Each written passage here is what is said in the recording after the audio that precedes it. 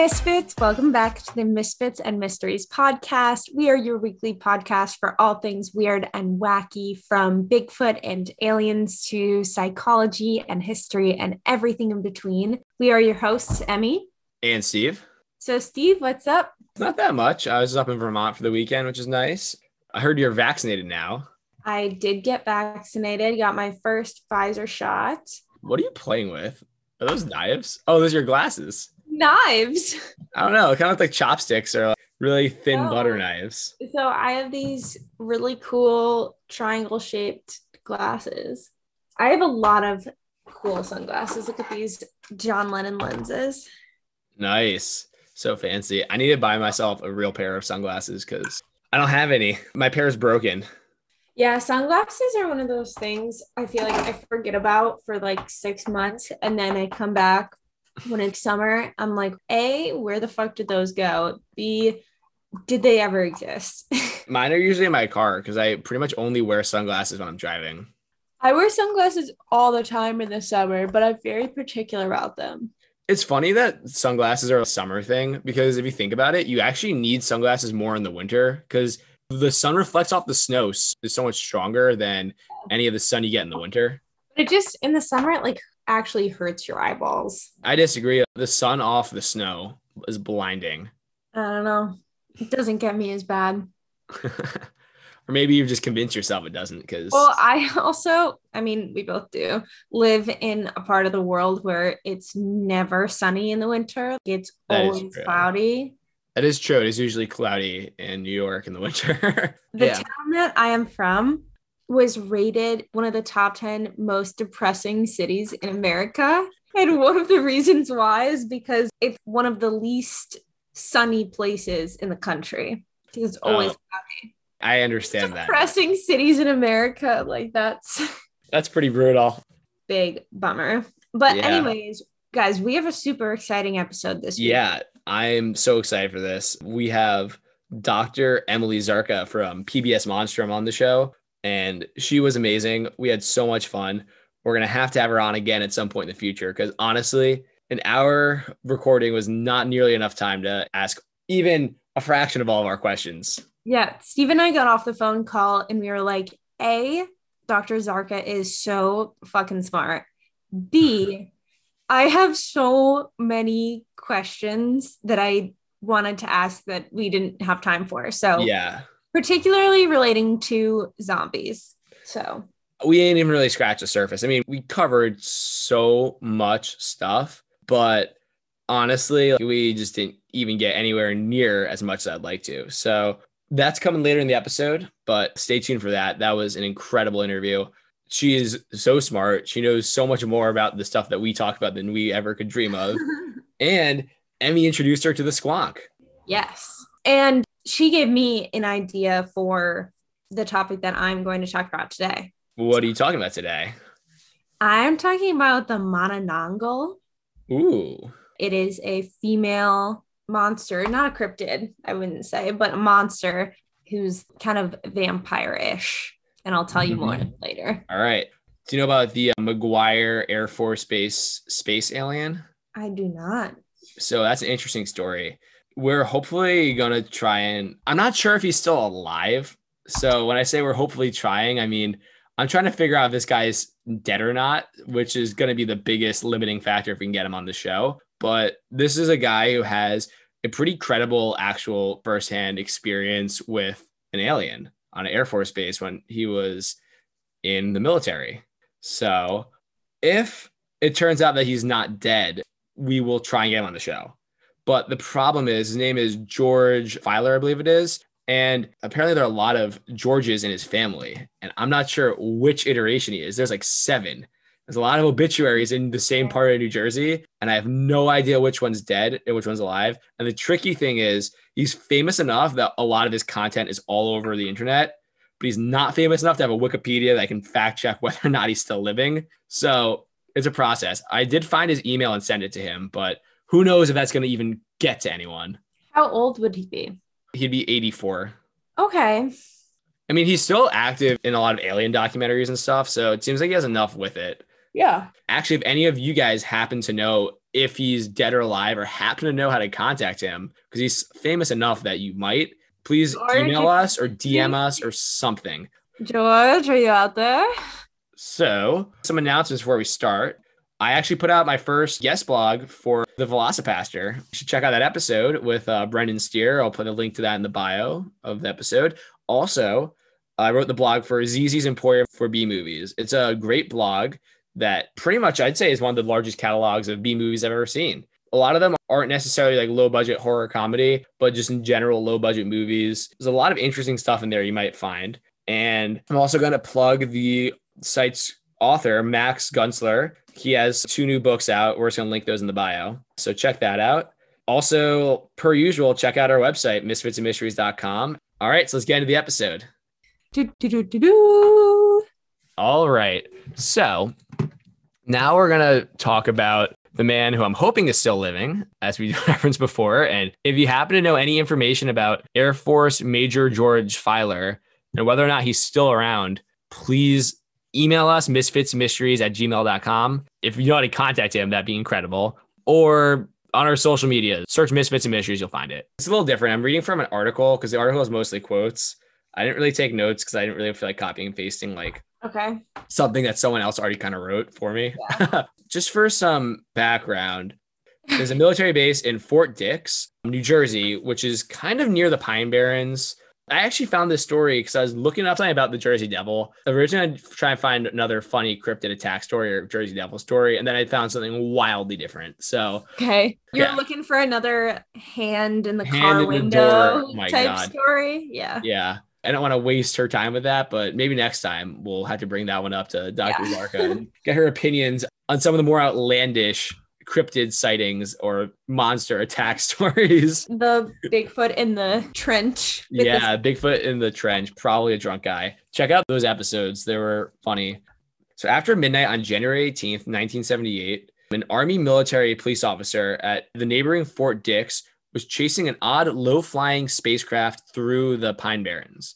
And the craft stopped at one point and started to hover. The headlights of the officer's vehicle captured a weird creature.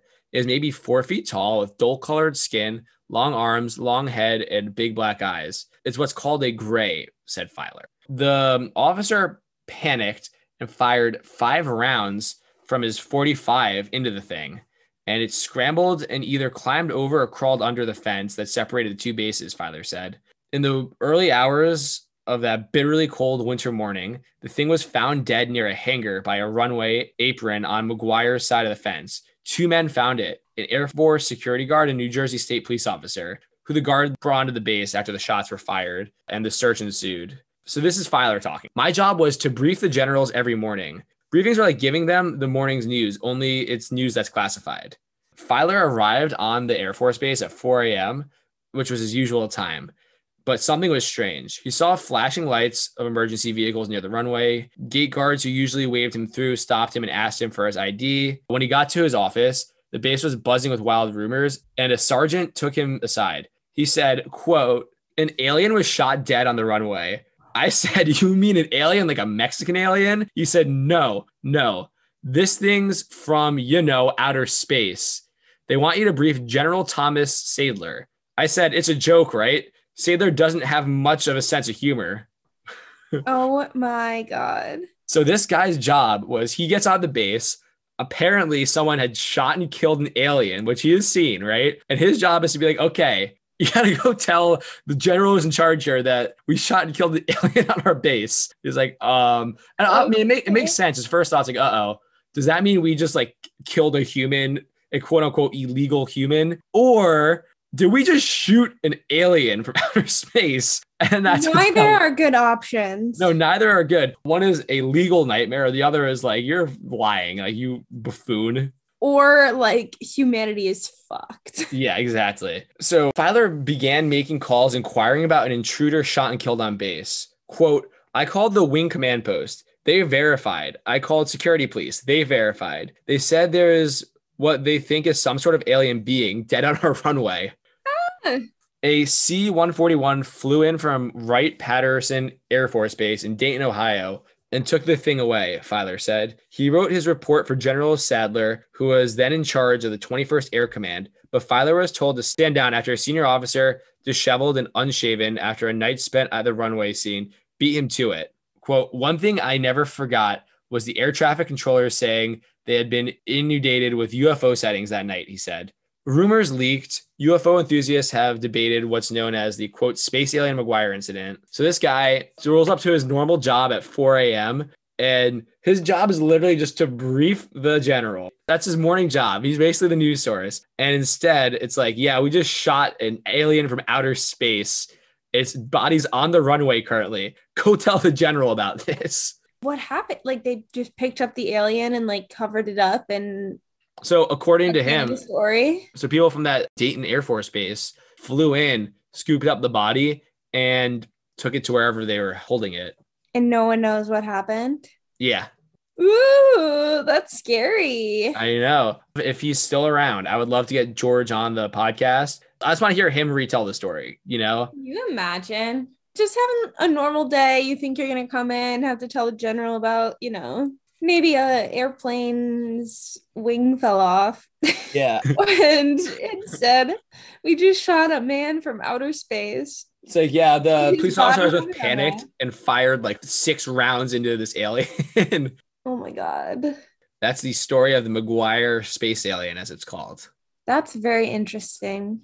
It is. And actually, something that I thought of after the fact, I would have loved to get Dr. Z's take on aliens and folklore, because I think one of the things that's interesting that she brought up with folklore, I don't want to spoil things too much, is that it's something that everyone sort of buys into, but everyone also knows is fake. I was wondering, to what extent are aliens folklore? I think aliens are real. Like, I genuinely believe aliens are real. But we don't believe that they look like little green people. Yeah, that's true. I'd be curious to get her take on aliens as folklore. I mean, they're a huge part of pop culture even. Yeah. Anyway, let's get into our awesome interview with Dr. Emily Zarka from PBS Monstrum. Hey, Misfits. We are back with a super special guest. Today we have Dr. Emily Zarka on with us. Steve and I are huge fans of her YouTube videos. She is the host for Monstrum, which is an online series with PBS on YouTube. And she's also co-written and hosted a documentary for PBS about zombies. So she's awesome and super knowledgeable about all the things that Steve and I pretend to know about. So welcome, Dr. Zarka. Thank you so much for having me. It's always a pleasure to talk to other like-minded people. Yeah. Yes. Well, thank you so much for coming on. Of course. I actually didn't know what the Mothman was until I watched your episode on it, and I do a podcast about cryptids, so you know. That's awesome. Yeah, the Mothman I'd only heard about sort of tangentially, right, and in pop culture before we actually filmed. That was our first mini documentary and our first on location shoot for Monstrum. So yes, I had the chance to learn about Mothman right there in Point Pleasant, West Virginia. Oh my God. Well, do you want to tell us a little bit about Monstrum and what you do there? Sure. So as you mentioned, I'm the creator, writer, and host of Monstrum, which is a show that looks at monster history as human history. So every episode focuses on one specific monster from across the globe. I like to say that we don't just do white people monsters. And I do my best to trace the origin of that being, that creature, through archival work, museums, literature. So the research takes a lot of time, but I truly do enjoy it. And then we condense it all down into an episode that's easily digestible. And we also have an amazing illustrator, Samuel Allen, who we worked together to come up with our version of what we think the monster looks like. So there's some original illustrations of monsters in every episode, which is truly a joy. And in addition to Monstrum, I'm a professor and a literature scholar, and I focus on the Gothic. So monsters and horror, just every aspect of my life at this point. That's awesome. So can you talk a little bit about how you got into this? It's just such an interesting thing, especially from an academic lens. Yes, I still get a lot of pushback, actually, which is interesting inside academia, but I grew up on horror and sci-fi, both on screen and in books. I remember some of my earliest memories were watching, terrible sci-fi movies and horror movies with my mom. And, I saw Salem's Lot when I was around like 8. I was watching Night of the Living Dead around that same time. And I was always a little scared, but mostly fascinated by all things horror. And it wasn't until middle school that I encountered Stephen King's work and Richard Matheson for the first time. And that was when I started being like, oh, this isn't just, something that I can see on screen or read in scary stories to tell in the dark. Like there's some real beautiful literature behind all of this. So I continued that passion and that love all through my undergraduate career. But I went to college initially to become a journalist, which I'm grateful that I didn't end up doing in the long run. But I had 2 incredible professors since I was taking so many English courses. I picked up another major in literature, and I happened to take 2 courses one semester. One was about romantic literature. So I read Frankenstein for the first time, and I read some of, the original Gothic poetry for the first time. And I was also taking a class with an amazing horror author, Stephen Graham Jones, about zombies. And those 2 classes really introduced me to the idea that these aren't just, scary stories. This is a way to study human culture. And that kind of spiraled into my dissertation in grad school. And that's when I fully committed myself to really exploring how the Gothic, how horror, and at that point, how the undead have influenced our culture throughout history. So that was sort of where my ideas started. And then I kind of got ballsy, I guess the best way to put it, and started branding myself as a monster expert long before I actually had earned the title in grad school, and just committed myself to doing it and had the opportunity to cold pitch PBS my idea for Monstrum, which I believe I described something along the lines of, I want to do for monsters what Anthony Bourdain did for food. By showing the connections between people and how we're all not that different, because we all create these monsters and we all have these fears. And luckily they liked that idea. And more importantly, we've had a really excellent audience response since then. So now Monstrum has become a monster of its own. And I'm very happy to be its, monstrous mother, I guess is the best way of putting it. Yeah, that's awesome. I actually found your show because I love PBS Eons. Yeah. I was an environmental studies major and I really like geoscience, except I'm really bad at rocks. I could not identify the different rocks for the life of me. So there's no future for me in geoscience, but I love dinosaurs and animal evolution, human evolution, all that stuff. So I actually found you through that. There was the episode where it was the Cyclops one or whatever it was exactly. And then I was like, this is super awesome. And I checked it out. And at that point, I was working on a construction site and I was doing nothing most of the day. So I was just like binging it in the car. Yay. Well, thank you. That makes my heart so happy. And yeah, the team at Eons is incredible. And that's one of the things I think that Monstrum really shows within the giant PBS universe and in the world. We have a lot of crossover with a lot of different shows and even opportunities we haven't really tapped into yet. I mean, I've had Joe Hansen on from It's Okay to Be Smart. I've had Eons. We've done The Origins of Everything, It's Lit, and now the new show, Other Words. And I think the reason that Monstrum can sort of cross the line between STEM and humanities is because monsters are so inherently rooted not just in literature. Like I said, they're a part of human culture in so many ways. And I believe that all literature in general, but all folklore, all monsters, all storytelling is not just about the words on the page or the images on the screen. It's really about the creators behind those texts and who's creating the monster in the first place. And I think the more interesting answer is finding out why those people felt the need to craft these monsters in the first place. So yeah, if that's something like a dinosaur bone that they didn't really understand what it was and you get Cyclops, or if that's something, just to keep your kids inside at night so they're not running around and getting eaten by God knows what's out there in the woods. Yeah, that's so interesting. So I guess sort of on that, but also a little different. What's your favorite monster, cryptid, and or mythical creature? And if you have one for each, feel free to... Really good question. Thank you. I'm glad you asked that distinction because no one ever does. So it's still a hard question. I feel like they're all my favorites.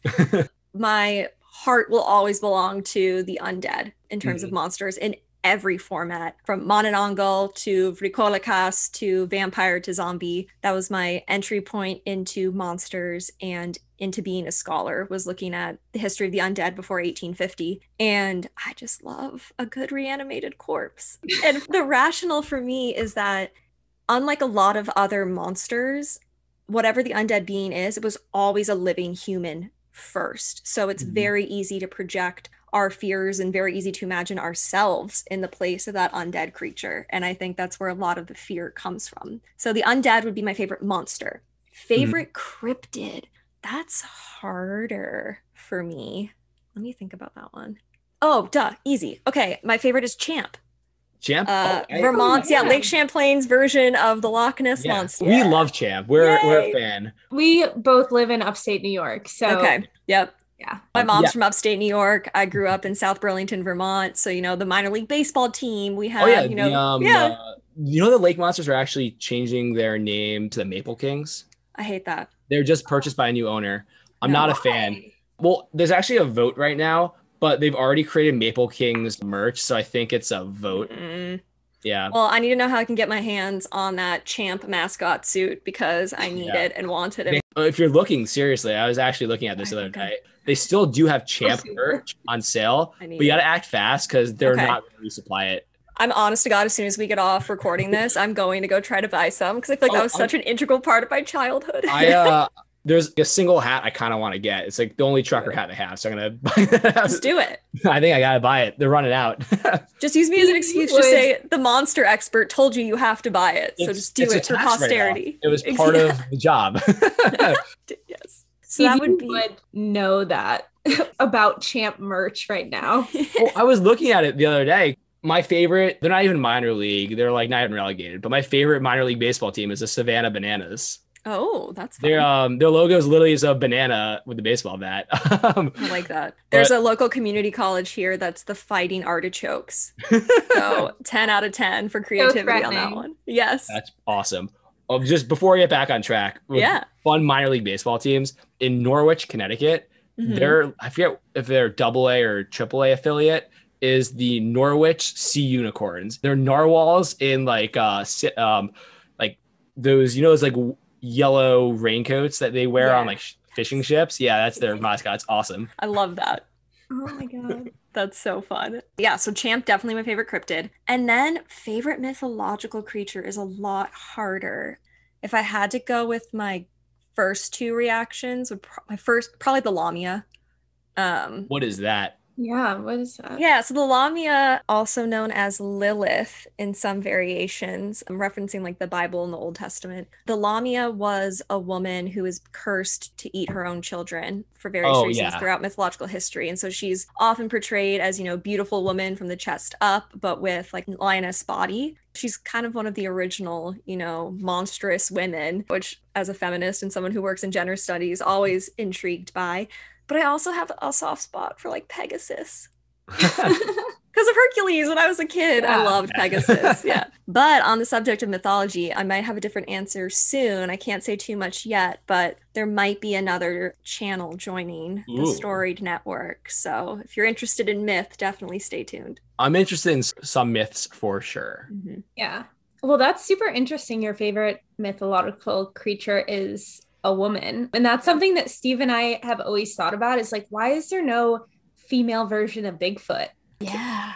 Is that something you've come across in your studies? That's a really good question. I think at least the big name, sort of cryptids that we identify usually are male. I mean, even Champ, right? Champ, I'm thinking like Yeti, Bigfoot, Mothman even. I think there are a couple of reasons why I think that. But I'll answer the other question first. Is female Bigfoots I have seen in recent literature, more specifically in Max Brooks' De-Evolution. I highly recommend it. It's a really interesting take on Bigfoot as a species. But I think from my research and experience, I feel like gendered monsters fall into two camps. Like you're right. It's usually this, usually a singular masculine male figure who is always physically threatening, in addition to sort of threatening actions. They're usually taller, possess some kind of supernatural power. And I think part of that comes from this coding that we have of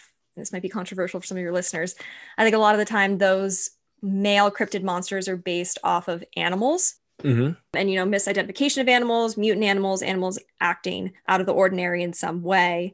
And then we have female monsters, which I think tend to be more rooted in actual women, taking the idea that the patriarchy has of, a beautiful woman or an old woman or a woman that's somehow living outside of societal norm and literally demonizing her by giving her monstrous features. Baba Yaga, Medusa, Lamia would be examples. And there are so many more, right? Like La Llorona. I mean, the list kind of goes on. And that has been one really interesting thing studying global monsters is the idea of the predatory female character pops up in more humanoid form, I would say, than sort of the cryptid, which takes on more animal-esque features. That's not true across the board, right? I mean, there are some, things like sirens that have monster parts too, but still also, even... Nessie's typically female, right?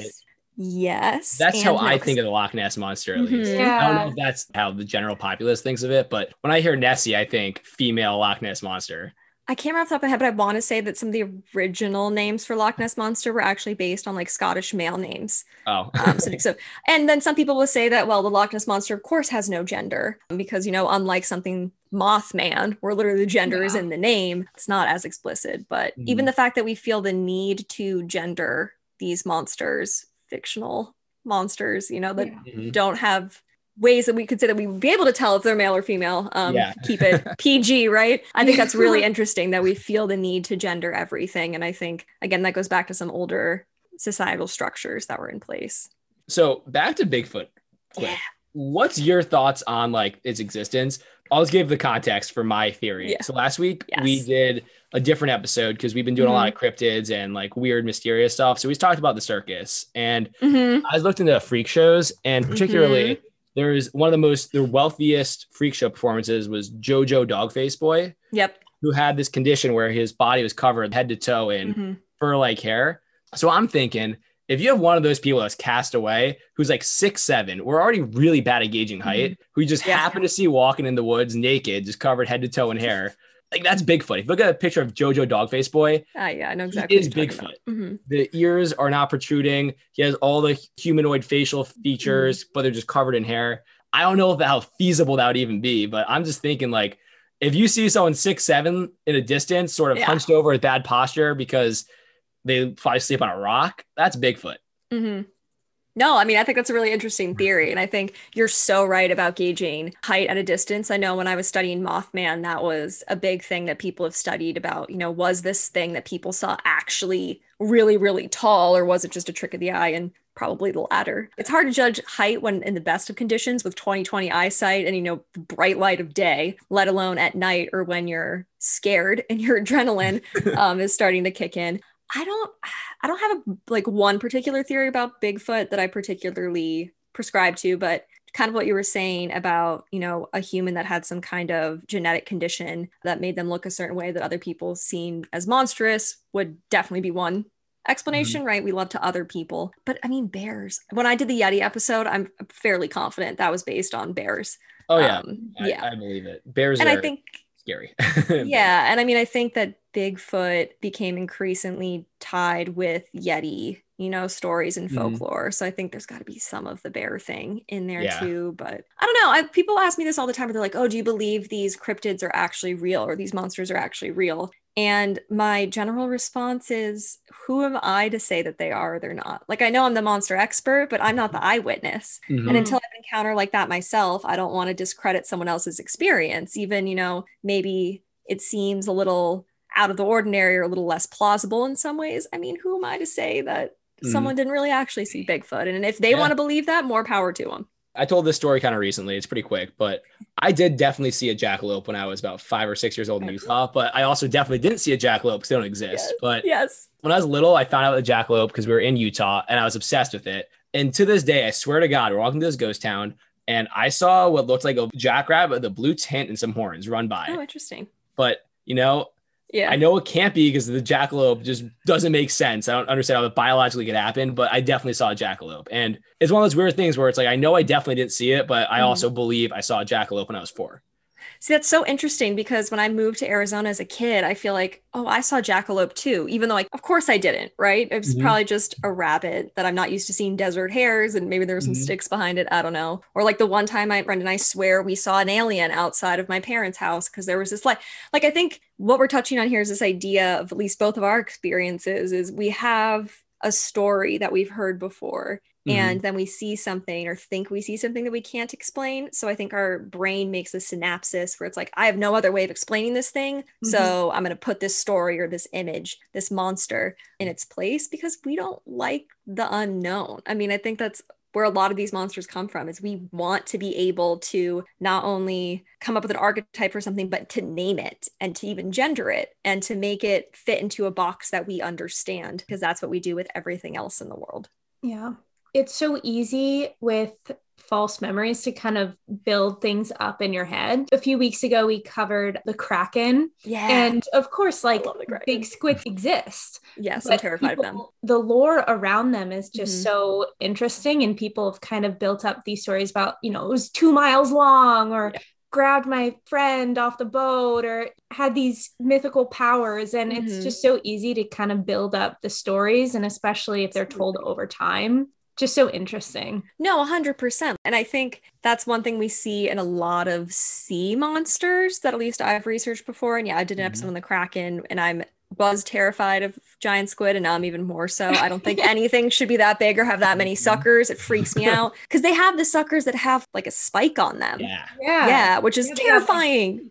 on their site. Yeah. Yes. So that's such a good instance of when there is an actual living creature that, because I mean, there's evidence that giant squid that are of huge size that we haven't actually seen with our own eyes have like attacked whales. I mean, they have the scarring from that type of Mhm. sucker. In some ways, there's evidence for some of these monsters. But yeah, and I mean, especially when we think historically, like you're a sailor, you've been out for God knows how many months, right? You know, Yeah. on the ocean, it's dark and, you know, maybe it's raining or whatever. And you see an octopus or a squid or, you know, a man of war, you see something. And yeah, we want to make it's me. Some of it I think is bravado too, right? We don't want to say like, oh yeah, you know, some kelp got caught around my leg and I freaked out and thought I was dying. You want to say like, oh well, a kraken definitely grabbed me. So I Yeah. think in Yeah. some ways we want to suspend belief because we want our lives to be more exciting than maybe they actually are in some ways, or to not Yeah. be embarrassed. That's interesting. I mean, sort of in a similar vein, I got really into fishing during COVID just because I something Yeah. to do. And we have a house in Vermont. I spent a lot of time this summer fishing. I would go out at like 6, 7 a.m. and I would get Mhm. home at like 4 p.m. I'd Yep. just be deep in the woods. And I mean, I was about to say, I don't know if you know what loons are like, but you're from Vermont, so you know what Mhm. loons sound Yeah. like. Yeah. They make So some of the creepy. most horrific noises you can imagine. Yes. And Absolutely I terrifying. can just imagine the middle of the night, you're in the wilderness hearing Mhm. that. Your thought process isn't going to be, oh, there's a loon. It's going to be, okay, there's some sort of demon or ghost or Mhm. horrific creature coming to get me. Oh yes, definitely. I mean, I'm an angler myself, so I've been in those like early morning fishing excursions, and you know, here in the Southwest, I haven't heard any loons, but you know, when it's cold, and I've seen too many horror movies, but I'm always when I hear you know a bush snap and everything's usually dead quiet on these rivers, right? And then Mhm. you hear something and I will look and I think like, oh my gosh, is it someone who's going to come and try to like murder us and, you know, do these horrible things. I usually go to that before I go to, you know, Bigfoot or a monster, which Yeah. probably says a lot about me, but no, I I think go you're bear right. usually. Yeah, bear. Yeah, bears. Here it's more like mountain lion, which would be terrifying. That's almost scarier. But in some ways, like this is almost a healthy response. Even if you think it's a person or an animal or even a monster, I mean, we are inherently animals ourselves. I mean, we evolved Mhm. from, you know, I think there's some biological memory where we were hunted by giant creatures. And so when, you know, we could still be injured by, you know, things like bears, mountain lions, what have you today. And I think it's kind of healthy to be scared of those things that, you know, go bump in the night, especially when you're in an environment that houses you know, dangerous creatures. That's a question I had for you too. So Yeah. whenever Steve and I do an episode, especially about ghosts, I'm always so freaked out that night and every little sound I'm listening to. So do you get afraid of the monsters you cover? Never, which is weird. And that's different from ghosts, but for me. But I think I never get scared of the monsters. I might think they're gross or kind of disturbing, some of their characteristics. But I think for me, maybe that's one of the reasons why I do it, right? Is that I spend so much time researching that for me, it's like I have an explanation for the thing, at least in my mind, even if, it's not written about in some text from 1300 or whatever. I think that I've been doing this for long enough. And I'm like, oh, of course it has to be some kind of explanation. So I don't get freaked out I really don't get freaked out about the monsters at all. I really don't get scared of the monsters. And I think, again, because I'm able to distance myself from the story, and because I usually, even if the monsters I study don't have, a worldly explanation, I think that there's usually some societal, cultural, psychological thing going on that helps me recognize. But I was for sure when I was younger. Ironically, I was absolutely terrified of vampires as a kid. And that was the thing that got me into this. Yeah, really? Oh my God. I was so afraid of vampires and werewolves. Yes. It was genuinely a daily concern. Like, am I going to encounter a vampire or a werewolf? Now they don't cross my mind ever, but it's just kind of funny how that happened. Oh yeah. And I think what did it for me was Salem's Lot and the little boy scratching on the window, floating up in the air, trying to get in for what I think that's what got me with vampires. And for an embarrassingly long time, I would sleep with so embarrassing. I would sleep facing the window, but I would have my comforter, my covers completely covering my body except for a hole for my nose so I could breathe, and for like a single eye, because I wanted to know, even though I was still so scared, if I felt something in my room or even if something was there, I wanted to be able to open my eyes and know it was going to get me. And of course, the covers are going to protect you for sure. Of course, yeah, right? It's not like I was sleeping with, all the other rumored things that are supposed to help, like garlic or anything. No. I told this story so long ago on the show, like really early on, but I was afraid of werewolves for like the least scary reason. You ever see the awful movie Alvin and the Chipmunks Meet the Wolfman? I don't think I have, but I hate Alvin and the Chipmunks. So oh my God, they're terrific. I saw like 5 minutes of it in a Blockbuster video when I was like 4 or 5, and it scared me so much that I was actually afraid of werewolves after that. Oh my God. And that's so interesting how like the things that, and I feel like it's very common when we catch a single glimpse of something, right? If that's, a jackalope, or if that's one scene from a movie, or, one passage in a book. I think our brain doesn't get the whole thing. So we try to fill in the gaps, I guess. I mean, I've said this multiple times in interviews, but I was also, and still am actually, afraid of sprouting potatoes because of the Archie's Weird Mystery. And I should look up what the title is. It was like Night of the Something. And it was about aliens that came and took over people and turned them into meat puppets through like, but they looked like potatoes, but they would sprout these long green, I can't even talk about it right now. It's freaking me out. But to this day, that's still, again, completely inexplicable. I know a sprouting potato is not going to kill me and turn me into a meat puppet, but I still can't touch one. They freak me out. That's so interesting. I mean, sort of similar, like obviously I know werewolves don't exist and it doesn't freak me out at all. I don't think about it actively, but when I do see a full moon, like, and I'm out and about and taking the trash out or to like walk my dog or whatever, it is something that's like in the back of my mind. We do have coyotes here. So same. Yeah. I mean, your coyotes are a lot bigger. I've seen Arizona coyotes. Speaking of noises in the night, the first time I ever hear, to me, they sound like drunk little children laughing, which is terrifying. And then when they get a kill, that's a whole. Oh, they're yips. Oh, yeah. Yeah.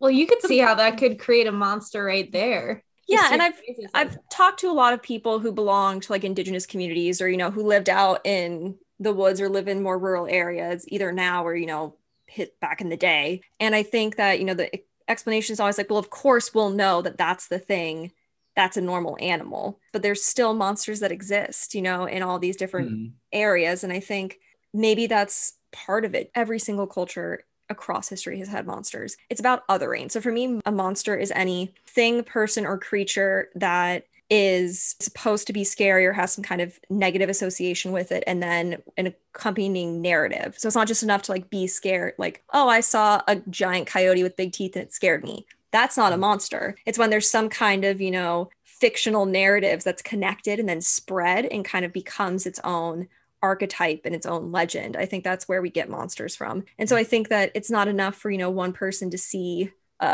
abnormal bear, or one person to hear an animal cry that's out of the ordinary or that's altered in some way. So it has to be either multiple people or enough people have to listen to that story and believe it and spread it themselves for something to actually become a monster. That's so interesting. That makes sense though. So I do have a question, sort of jumping back. My least favorite cryptid ever is the chupacabra. Can you redeem that in any way? I think it's the I just think it's the worst. Like it doesn't. Why? Why do you think it's the worst? Well, because it's probably a dog with mange. There's just two different versions. And look, so I sort of bought it for a bit, and then when people in Maine started seeing the chupacabra, that's when I was like, I'm over it. Yeah, that's more of like the general, obviously Maine, but that's more of the, North South America kind of version of the chupacabra. I mean, the chupacabras from Puerto Rico, like the original one, and the things people forget too about the chupacabras is that it's relatively modern. It started in the 80s, which, in terms of monster history is very recent. Yeah. And it wasn't anything like that. I mean, there's tons of theories, and I've done an episode about this, but before there were any sightings of the chupacabra, there was livestock turning up dead with, punctured holes and usually with some blood drained. And they looked not like a traditional predatory animal attack. So that was the thing that came first. And then the Puerto Rican people whose livestock were suffering, then we start getting the eyewitness accounts, then, the rumors. And so for me, the chupacabras is less about the actual cryptid looking the way it does. And for me, it's about that it came from a very real thing. I mean, there were people's livelihoods who were destroyed. Like, that's not disputable. There were dead animals that were popping up for no explicable reason. And at the same time, you had a major political situation going on there as well. So I think in things like, the American military intervening in ways they shouldn't have been and doing things to like the land and the people there. So for me, the chupacabras isn't about the actual cryptid itself. It's about the story behind it. So maybe the redemption of the chupacabras is that it's not, just a dog with mange. It was actually this very much so a mythological figure where the Puerto Rican people who were being directly impacted by some kind of real world event tried to bring attention to the chupacabras. Then it kind of became a national symbol as well, which is fascinating. So that's more interesting. I just think the cryptid itself is not that interesting.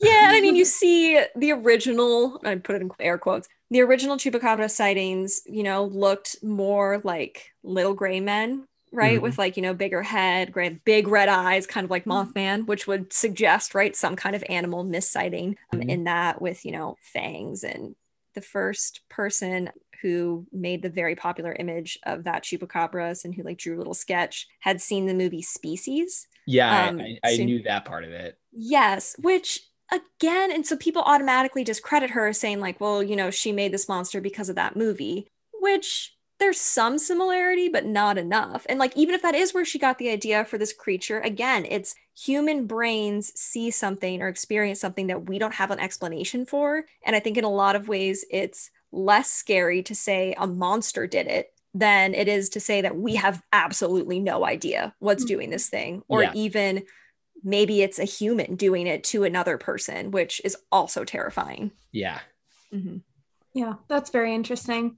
So something that I noticed that you were talking about earlier was about how monsters are very typically scary. My favorite cryptid is the squonk. Have you heard about the squonk? No, I haven't. Tell me. So it's a local Pennsylvania cryptid, northern Pennsylvania. And its whole thing is that it's so ugly. And I wish we had a picture up right now. Oh, get one up while you pictures. Please do.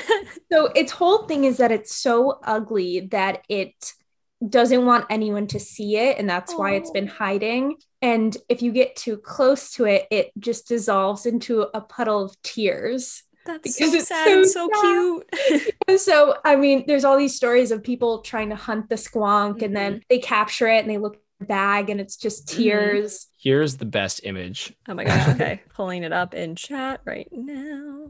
Oh my gosh, I'm so excited for this. Oh, it's so sad and cute. Yeah, isn't it kind of cute though? I will say I have a thing for like ugly animals. I just think weird animals are so cute and hilarious and deserve their own. Like, I love ostriches. I think they're adorable, even though they're also prehistoric dinosaurs. Yeah. That's off topic. No, I think hairless cat. I'm glad you brought that up though, about this idea that not all monsters are scary. And that's one of the reasons when I was giving my definition of a monster that I probably should change is it's not just about, it's something that's supposed to scare you, but more often than not, it's just anything that's out of the ordinary and seen as deviant. So seen as bad in some way, not necessarily scary. So you could look at that cute little squonk guy. And I mean, in that picture, at least he's like covered with warts and, feels like you said, it thinks that it's not cute, so it doesn't want to be around people, which to me speaks to, you know, obviously a human thing. Like we want people to think we're attractive, we want people to like us, and so maybe it's kind of an amalgamation of that fear of being rejected. So there's still a fear there, but it's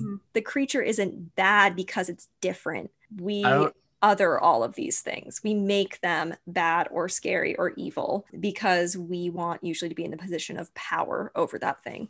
I don't know if Emmy mentioned it, but it does turn into tears if you capture it. It dissolves into a puddle of tears. Which again is like so sad, but also of course part of the mythology, because then it's inherently elusive and you can never actually you can never catch get it. one. Yeah. But that's how it should be. I think that monsters should always be part of our curious imaginations. And I know going back to like jackalope, right? Or even people would say like, oh, this is a unicorn horn, and it was like a narwhal tusk, and they just didn't know what it was, or it was sold by some charlatan as, you know, being part of a monster. And there's actually a really gross history, right, of people actually putting together animal parts and human and animal parts and trying to pass them off as monsters. But to me, that's not exciting. I think that monsters are meant to be on the fringes of society and meant to, you know, haunt the back of our imagination. And we don't want to ever see that thing. I really don't think so. Like in a clear light, because then that would take away the mystery and sort of the beauty from it. But it would also take away our ability to put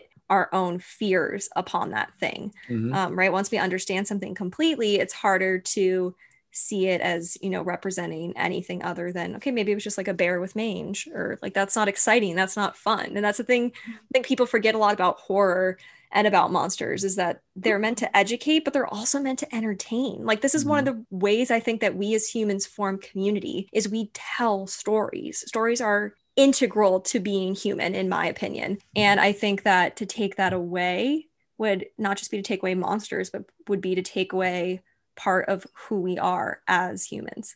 So interesting sort of continuation of that point, and possible if you need monster ideas. So despite me being incredibly white looking, I actually am half Armenian. Okay. And just an interesting little thing, as I've been looking at trying to find like some sort of Armenian like folklore or mythology, because it's interesting. Something I found so fascinating is there are known like myths and monsters and stuff. The problem is the Armenians were some of the first people to convert to Christianity. And what they did was they slashed and burned. They like got rid of all their poems. They destroyed every single like pagan temple and everything. So a lot of the tradition was completely lost. What's interesting though is the stuff that they still have, they can piece together because it has a lot of like Greek influence. And then there's a bunch of random weird stuff. One of the things I did notice, like looking through some of it, is there's not a ton of information about the individual creatures, but a lot of the monsters represent a lot of things you find in other cultures. And I've even seen on your show, I forget which one it was, but this is one that basically is a evil spirit, I believe, that attacks pregnant mothers. And I think that's sort of similar to, you did an episode recently-ish, I think. Is it the Manananggal? Yeah, the Manananggal. I love the Manananggal. Yeah, she's one of my favorites. It's interesting because in a way, it sort of reminds me of that, where it's like, I just know it's sort of interesting to see this mythology, that how it sort of translates between cultures, and how in some cases, this rich folklore tradition that was completely wiped out because everyone converted to a different religion, let's say, and they're like, this is sacrilegious. We're not saving any record of this. And unfortunately, I think that's like common in history, which is very sad. Like I'm thinking of when I did the episode on the Leshy, which is a Slavic folklore. They were very much a lot of the same slash and burn. I mean, we don't have any pre-Christian Slavic document, like we don't really have any evidence of, you know, the culture and the mythology there, when it's kind of been filled in through folklore. And that's why I think oral tradition is so important, is because, you know, there's tiny snips and pieces of it. Or even something like La Llorona, right, where it was, you know, this more ancient indigenous goddess and monster and, you know, mythological creature. Then Christianity comes and she becomes just pure evil and just kills children and is, you know, this terrible person. So that is one thing that I shouldn't have been surprised by it, but it definitely still surprises me, is how much either monsters changed or mythology and folklore was lost because of colonialism, and more likely than not because of the Christian influence in that. But I think that's where resilience comes in for a lot of those communities, right, that were colonized and treated terribly and had so much of their histories erased. the fact that you even talk about that myth, you know, that creature, that even though there's not a clear thread that maybe traces it in Armenian history or, you know, mythology, you can still look it up and you can still talk about it. So it still lives on. So I think even when a monster changes because of colonization or because of, you know, whatever form of oppression, holding on to it, even in some capacity, to me, I think is a sign of resistance and a sign of rebellion. And I guess it's the other part of monsters we haven't really talked about, right? Is that they are figures of power and they can be resisting. And there's a reason why people identify with monsters. It's because, you know, we feel marginalized or othered ourselves in our day-to-day lives. And I know that some, you know, these monsters, I'm thinking like Slender Man has become, you know, this sort of figure I know in like the queer community.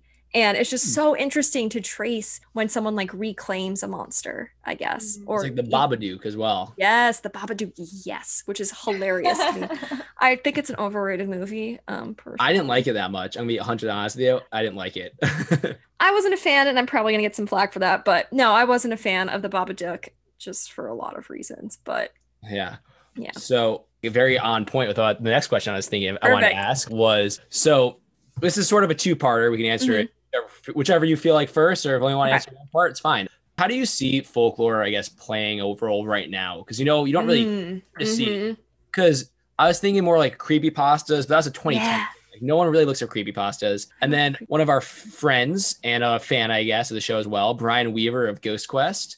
Okay. He asked a question of, would you consider conspiracy theories and the rise of that, of like QAnon and that stuff, sort of in its own right, sort of like a modern folklore-ish? No. No? No, I don't. And I think maybe you hit me with the wrong example with QAnon, that I'm going to keep my personal thoughts oh, no. I mean, to myself. You can say anything negative about QAnon. As long as it's not positive, it's fine on this podcast. Yeah. I have other, you know, well, I'm not going to say too much. And the reason that I would say, to me, that hasn't reached folklore status, because folklore, part of the definition in my mind, is tradition.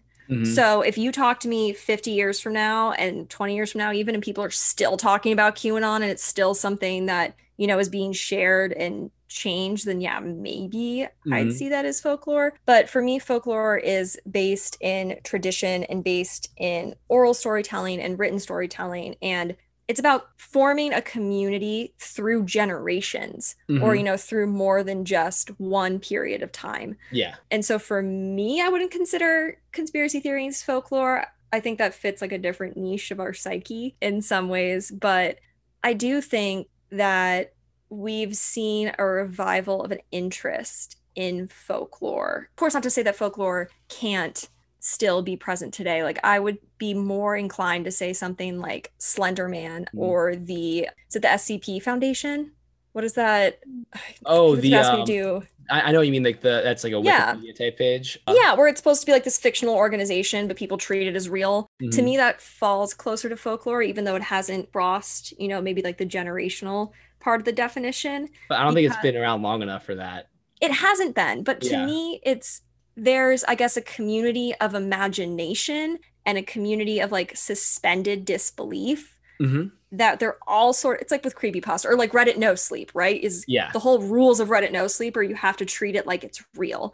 And I don't think QAnon fits that. People treat it like it's real without acknowledging that there's no possible way that it exists. Yeah, so without acknowledging that it's fake. Yeah, exactly. That makes sense. Yeah. Back to the creepypasta stuff. I was thinking another thing that's so fascinating that maybe you could shed some light on is that that was a huge in the 2010s.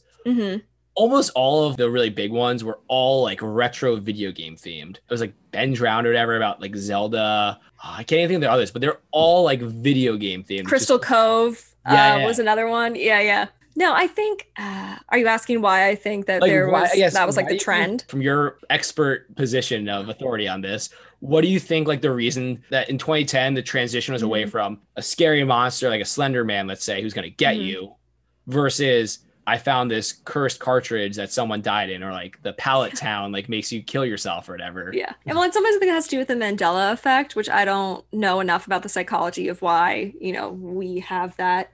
I was one of the Berenstain Bears people. I was like, what? What are you talking about? Oh, yeah, I was too. Berenstain. What is that? Yeah. No, but I think with the creepypasta, you're right. And like I said, I think it comes back to nostalgia, where I think in an increasingly modernized world and in a world that's so driven by science and things like the technology of video games is absolutely insane now. And like the quality of television and like CGI graphics, I think in some ways we, again, want to be back in that disbelief space where we want to believe that, oh, maybe when technology was different, you know, when it was not as advanced, that this thing could have slipped through the cracks. So I think part of it is nostalgia. And I'd be very interested to know about the age of the people who are engaging in this, because most of the time it's people who could say, who were born in that time period where that, you know, old video game or that old show is supposed to take place. So in some ways, again, I think it's about forming community, because this is all happening online. And monsters and folklore have changed in some ways, I think, because of the internet, where we're being, I mean, it definitely helps my job. I'll tell you that. I mean, the fact that I can access records in museums and experts across the globe would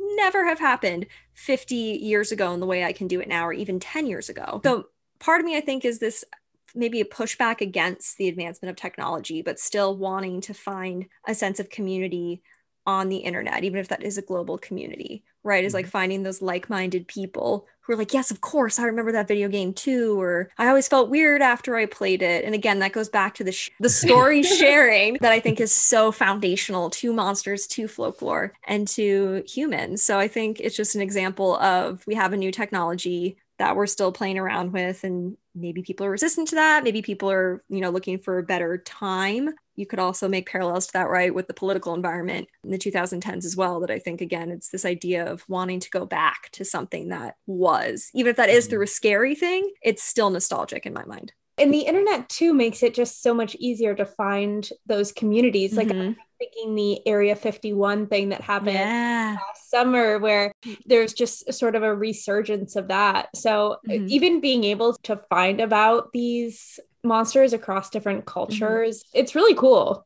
And that's why I'm really grateful for the platform that I have with PBS, and the fact that, I mean, Exhumed was a national broadcast, which was amazing and a dream come true in so many ways. But I love, one of the things I'm so passionate about, and one of the reasons why I approached PBS, is because I believe in their mission of bringing education to everyone, that there shouldn't be a paywall or some other kind of barrier that stops you from knowledge. And if I've learned anything from Monstrum, is that there are so many smart people out there that want to learn more. And I think that we're doing a disservice when we don't speak to those people. And like I said, I wanted to do for monsters what Anthony Bourdain did for food. So I would hope that by being on the internet and by doing global monsters and trying to cover all different communities and facets of history and places in time, that I'm helping people forge those bonds, or at least making them feel like it's possible to, you know, connect with another fan of the show, or another person who belongs to the community of wherever that monster came from, or even to like your ancestor or to some part of history. So that's, I guess, one of the overarching goals of the show.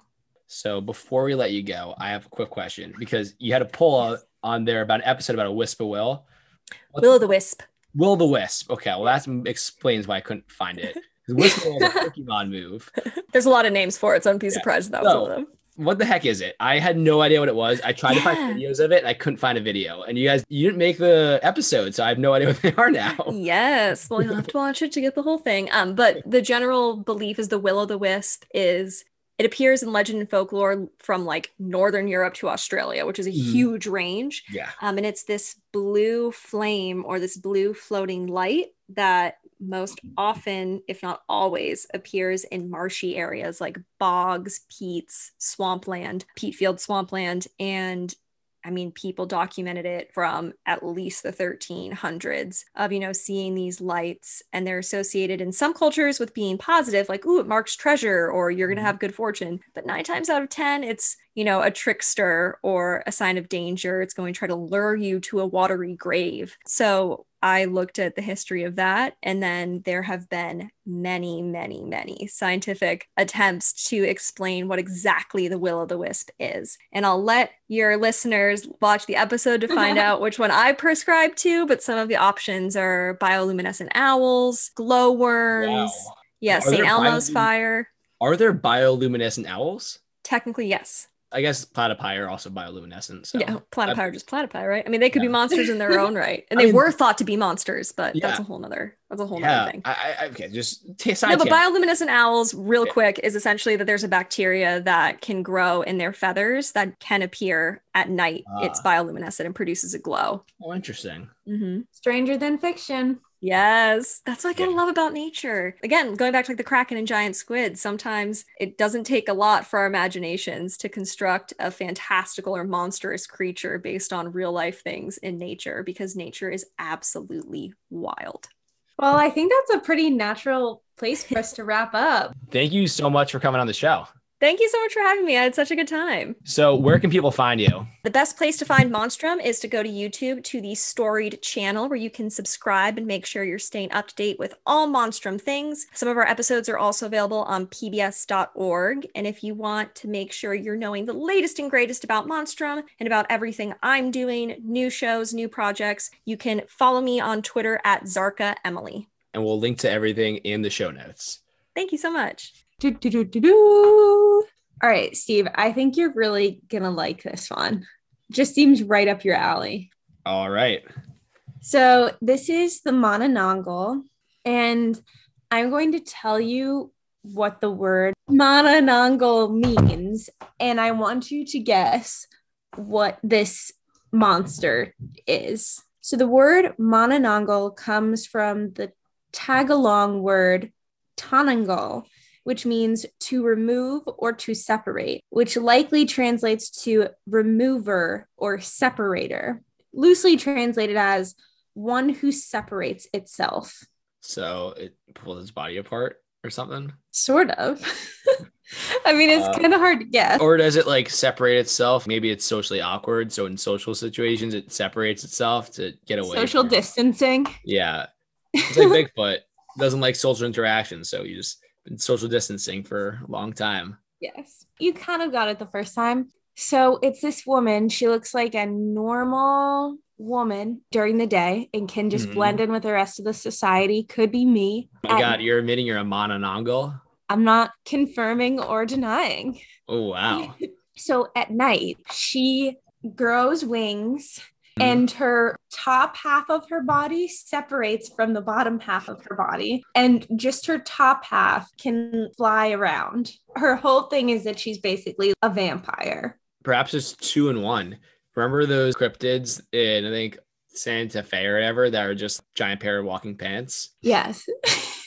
Well, that's actually not too far, because what happens is her top half flies away, but her bottom half just stays where it is, standing there. And I got a lot of this information from Dr. Z's video and also did some of my own background research, so it might be a little bit different from her video, but go check out her video on PBS Monstrum about the Manananggal, because she obviously knows a lot more about this than I do. We'll link to that in the description. Yes, but if you guys want more information, definitely go check out her YouTube video. So bottom half is standing up, and she definitely doesn't want to put that somewhere where you could see it, because if you see it, what you can do is put salt, garlic, or ash on top of the torso, and then she won't be able to find it. And if she doesn't find it by morning time and reconnect herself, then she dies. So that's how you defeat a Manananggal. So you gotta always have some garlic ready to go. Yeah, exactly. It's not like she can't reattach herself. It's like she just can't find it. Well, she can't reattach herself because she doesn't know where the second half of her body is. Because I was thinking like you could put like some saran wrap or something around it, and then and she tries to attach she it. She just can't. Yeah. It just doesn't. It just slides right off. If the sun comes up and she's still not attached, then she dies. Okay, so it's like a vampire in that way, where the sun lights her on fire. Maybe. I don't know if they light on fire, but you know, like, do vampires light on fire, or do they just like melt? I think they might light on fire. I don't know. I'm not positive. I think they might light on fire too. We haven't done a vampire segment. We haven't. We haven't really done werewolves either. We should do that at some point. They're just so big. It's hard to tackle something like that. I know. Maybe we say that for like spooky season. Yeah. If you see a Manananggal in the night, she will probably have wide eyes and wild hair, and her teeth turn into fangs, and her fingers turn into sharp claws. Wow. He just kind of turns into like a whole monster thing with wings and can fly around. So she's half bat, half human almost. And she is thought to mostly prey on sleeping women, in particular, pregnant women. And this part's kind of gross. So she uses her tongue. She has like a really long probe tongue. It's like a mosquito. Yeah. And that's actually part of her origin story, according to Dr. Z, maybe. So she has this very long tongue that she can stick down your throat. Oh, God. And eat you from the inside or eat a fetus. I was not expecting that. When I was thinking mosquito, I thought it was going to be like a bite, but not down your throat. Oh. No. So that part of it is thought to maybe help explain things like miscarriages for people who had a miscarriage and had trouble understanding it. It explains the unexplained. Exactly. And then the mosquito part is because this is from a certain part of the Philippines where they had a shit ton of mosquitoes. So that might be where the weird proby tongue comes from. Interesting. And she's also thought to prey on newlyweds or couples in love. And apparently part of her backstory is that she was left at the altar. So grooms to be are one of her favorite. So does she not target people who are in loveless marriages? I don't know. That's a good question. Newlyweds, couples in love. Yeah. But she avoids anyone who's in a loveless marriage. That's very nice of her. Yeah. Like, oh, they're just together for the kids. I'm not going to make their lives any worse. I mean, maybe it would make their life better. I don't know. I think it depends on how bad your loveless marriage is.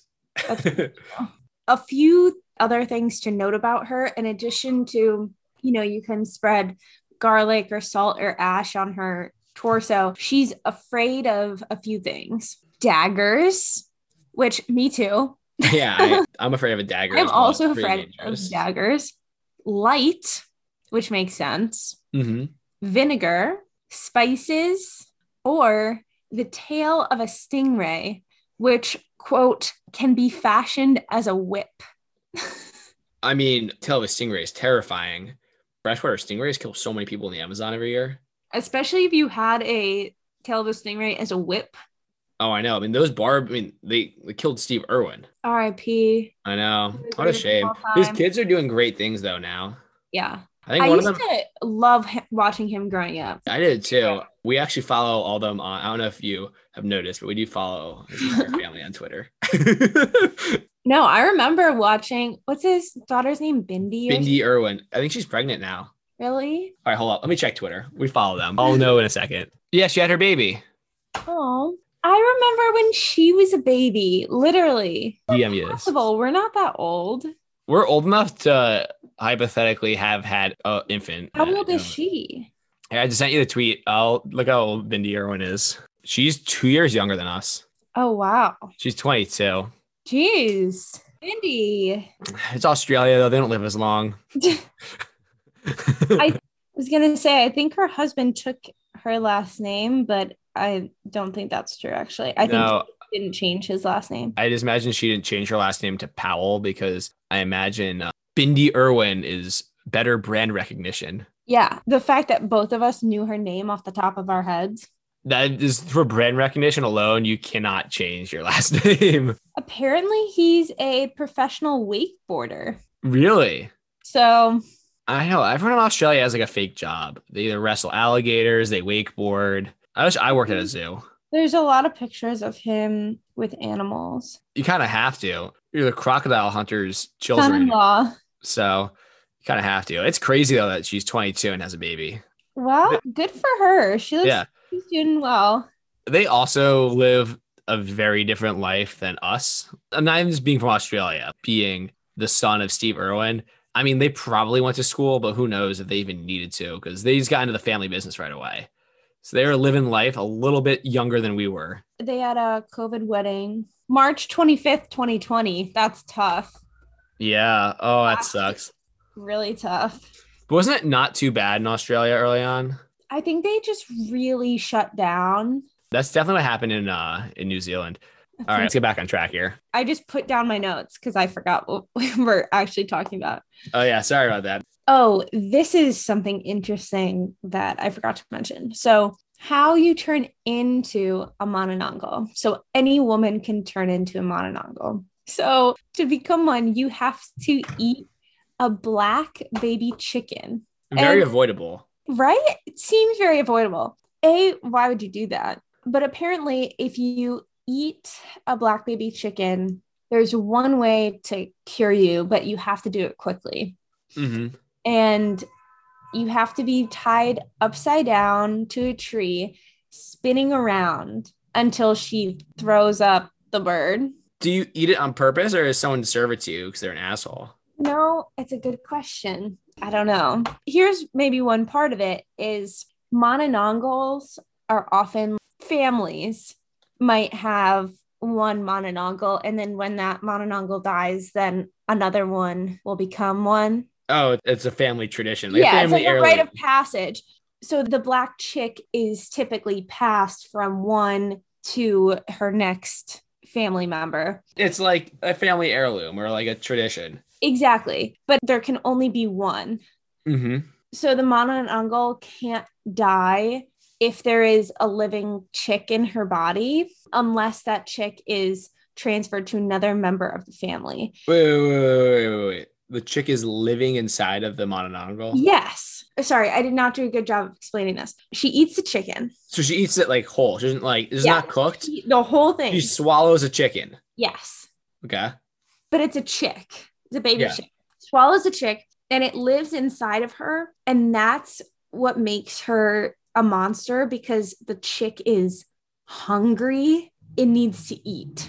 When she has her little proby thing and sucks stuff up, it's going to the chick. Oh, so she's not even eating. It's just the little chick that's eating. That's what I'm thinking. So, understanding.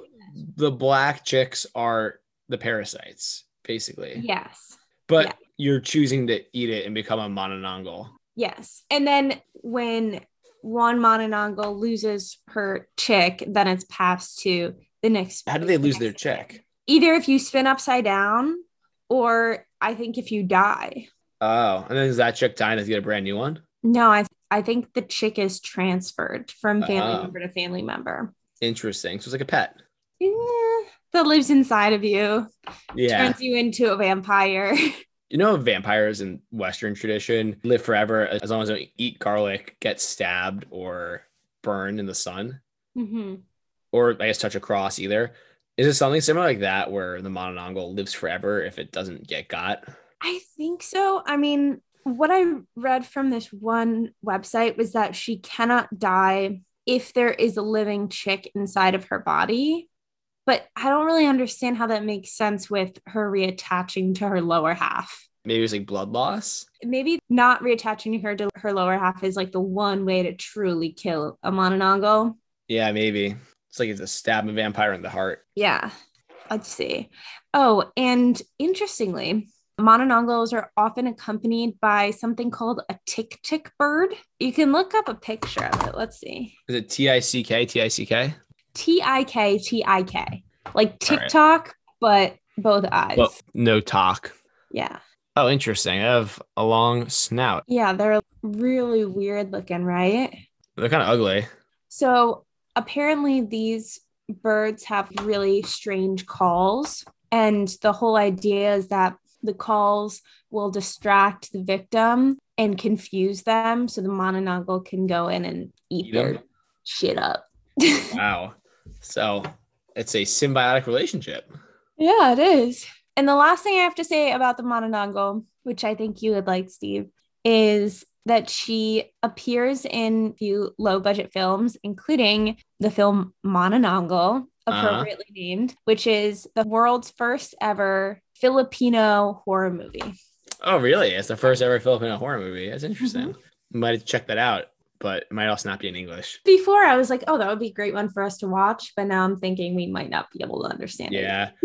We got to watch another like awful movie though. Perhaps we have to stumble upon them, but we can't do them all the time. It's not a movie podcast, but like once in a while we need to get a really bad film. Yeah, they're fun. So that's the Mononongal. I think she's pretty cool. Yeah, it's interesting. It's interesting how there are vampires in I don't know about every, but in a lot of different folklores. You have all the Western. This is sort of like a vampire. I bet there's something in Asia. I don't know about the Americas Yeah. though, but it's an interesting trope of like a bloodsucker. Maybe it's just a way to explain, I guess not miscarriage. This is a very specific example of miscarriages, but who knows? No, but it's an interesting thing. I wonder where that fear comes from. I mean, the one that's really fascinating that I tried to look into, but it just ended up being something I wasn't that interested in, was the fact that there are legends of dragons all over the planet. We have them in Western culture, the Americas, Africa, Asia, I think pretty much definitely everywhere. Asian. And it is very interesting. Dragons all over, and they don't all share characteristics, but they're similar. So a lot of early civilizations had some kind of space person, Mhm. like an alien, which I guess isn't that crazy. You look up at the sky and thinking like, what's up there, you know? Yeah, I don't subscribe to all ancient aliens theories that they have, but I think it is interesting to think about it. It kind of makes sense that they all exist because you can't really explain the freak weather like droughts, hurricanes, thunderstorms. And you look up at the stars and you see all these crazy planets and stuff. And it doesn't seem that crazy to have like a god from space or something that came down to Earth. And like also meteor strikes. I mean, it could be aliens, right? I'm not going to say it wasn't, but I don't really buy that theory. No, I think it would be fun. And maybe I'll do this for next week's episode or something to actually dig into the ancient aliens theory and just cover it from I'm just interested to hear what the I don't know if it's any good. I actually have been seeing this in my recommended on YouTube. Some video, it's like 20 minutes long, called The History of the World According to Ancient Aliens. So I imagine it's a supercut of all the bonkers stuff he said. Yeah. That might be a useful resource. No, I feel like that would be really interesting one to cover.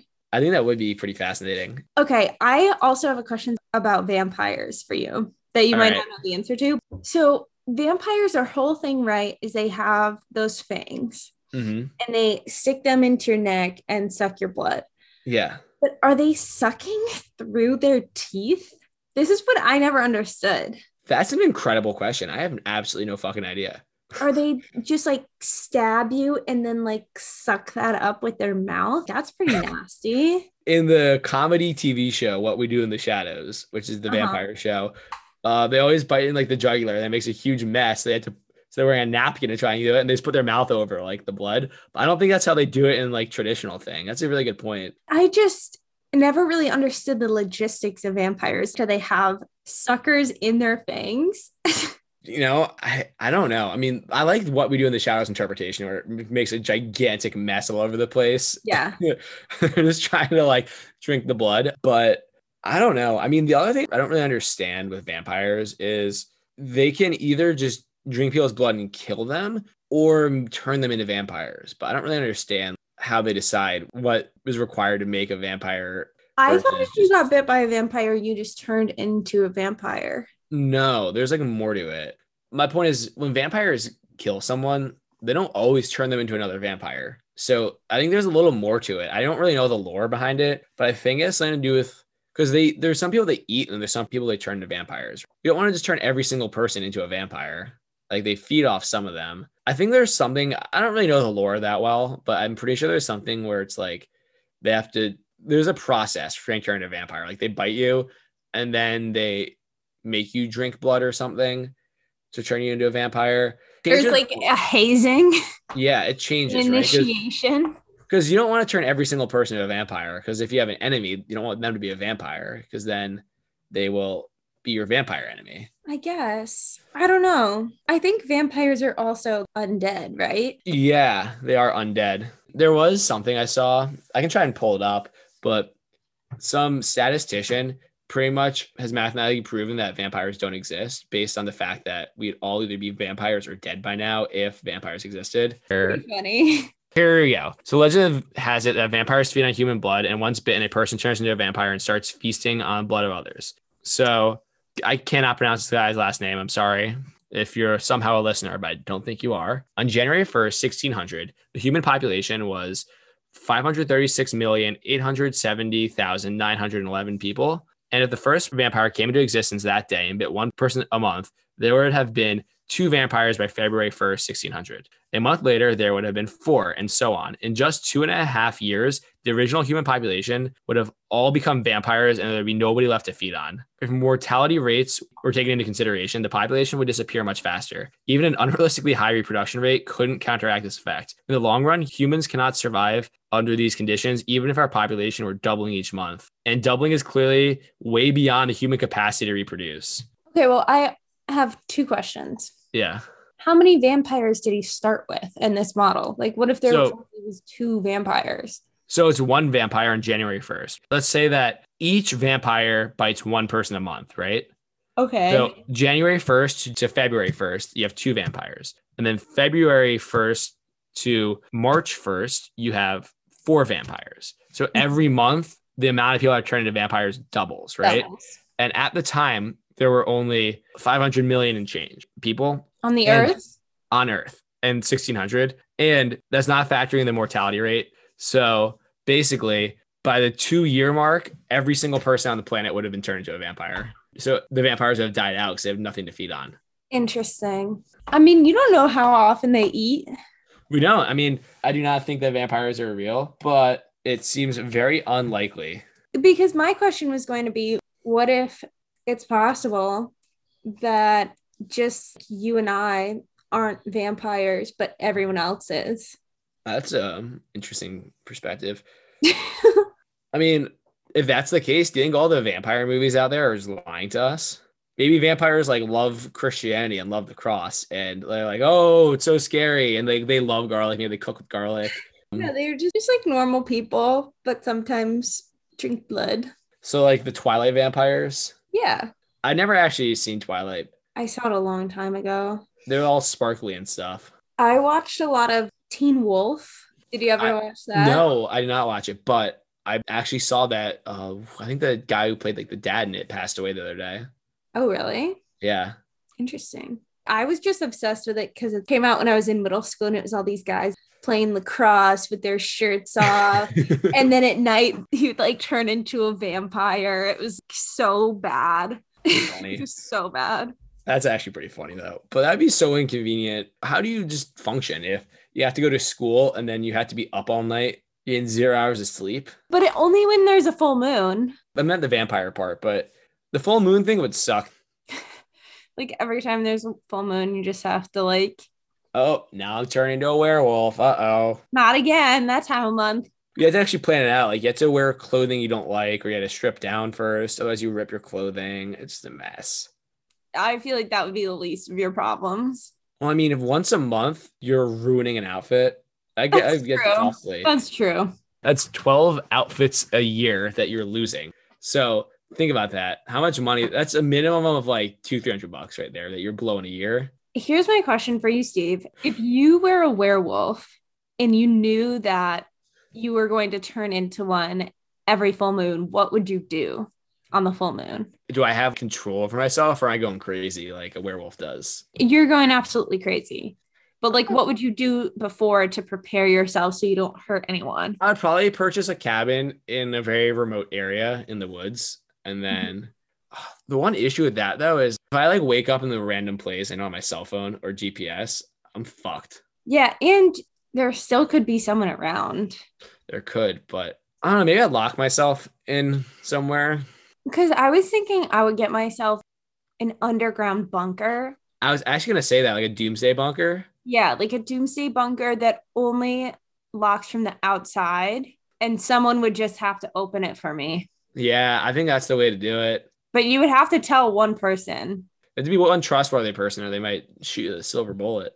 Yeah. Might get or got. If it got into the wrong hands. I could see that being a movie like The Wrong Person Knows. It opens up the bunker. Hey, a really fun movie, actually, going on to B movies about wolves, is there's this movie Wolf Cop that I watched when we were in college. It's great, actually. Premise is that there's this cop who gets bitten by a werewolf. He's like an alcoholic, and he gets bitten by a werewolf and becomes the wolf cop. And he has to fight crime as a werewolf. And he's just like, he's just like, he starts off as like a normal alcoholic cop. On the full moon, he becomes the wolf cop, and he fights crime as a werewolf. It's a great movie. That sounds pretty good. Yeah, it's really good, actually. It's just reminding me of the Geesebumps episode we watched. Wolf skin. What was it called? Werewolf skin. Oh my God. Yeah. That was so funny. That You was guys really haven't fun. heard that episode, you should check that out. Yeah, we can link to that actually in our in the episode notes. Why not? That was a really fun time. If you like the Goosebumps at all, you should check out the Geesebumps podcast. They're great. Really fun They're a people. lot of fun. We had a ton of fun on their show. So do you want to start closing out the episode? Let's do it. All right. So here's a 5-star review. Oh yeah, you have a working phone now. So you're gonna do the next one. I got it this week though.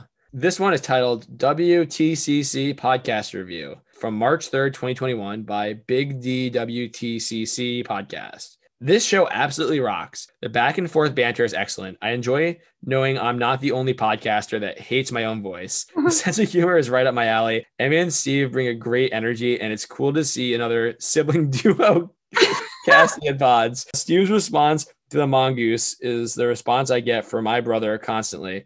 Overall, great show with great host, fan for life. I imagine he's referencing our Talking Mongoose one. Yes. Canonically, where are we now? Try to change the canon because we're not actually siblings, but where are we going to leave it this week? And thank you for the review, by the way. Yeah, it's nice to get reviews from other podcasters. So, okay, we got to be canonical here. What's our canon? Last time, I think we left it that we were identical twins separated at birth. Where should we leave it now? I'm thinking. Or actually a weird genetic experiment gone wrong that escaped from a lab. And the only discernible skill they taught us was podcasting. We actually were both grown in a lab. They're trying to make a genetically superior swordfish, and it's split off into 2 podcasters based out of New York. I was thinking like you were a clone of me, but they only used my pinky toe or something. Whichever you guys prefer can be canon. Or just a couple marlins, just chilling in the sea, chatting about Bigfoot. It's a couple marlins. You guys don't even know what we look like. So for all you know, we could be marlins. I mean, apparently none of our fans are artistic because you guys aren't drawing us stuff. But if you want to draw us as 2 marlins podcasting, that'd be entertaining. Maybe people think that we're siblings because we sign all of our stuff like Emmy Misfit and Steve Misfit. Oh, that. I just did that because I want to put our last names. So that's really funny. Imagine if our last name is actually Misfit. That'd be really funny. That would be really funny. Maybe that's the story we go with. Maybe. Okay, you guys, I'm going to leave all this in. You guys can choose whichever backstory you'd like. Next time someone says that we're a sibling duo, we're going to call them something brand new. So look out for that. All right. So where can people find us, Emmy?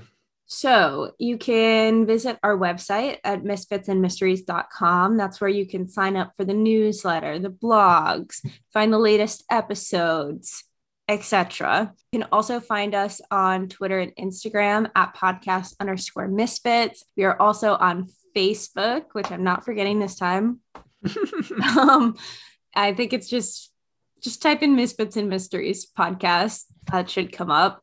Yeah, you'll find us. And same thing on YouTube, Misfits and Mysteries. And I think that's it. Yeah, I think that's probably it. Oh, I mean, I guess I forgot to say this at the beginning, but if you like our show, please subscribe on your preferred podcast platform so you never miss an episode, and consider leaving us a review on Apple Podcasts. And we might just read it out loud. Yeah, we might just read it. And we'll definitely read it out loud if you take a shot at guessing what Steve and my origin story is. Yeah.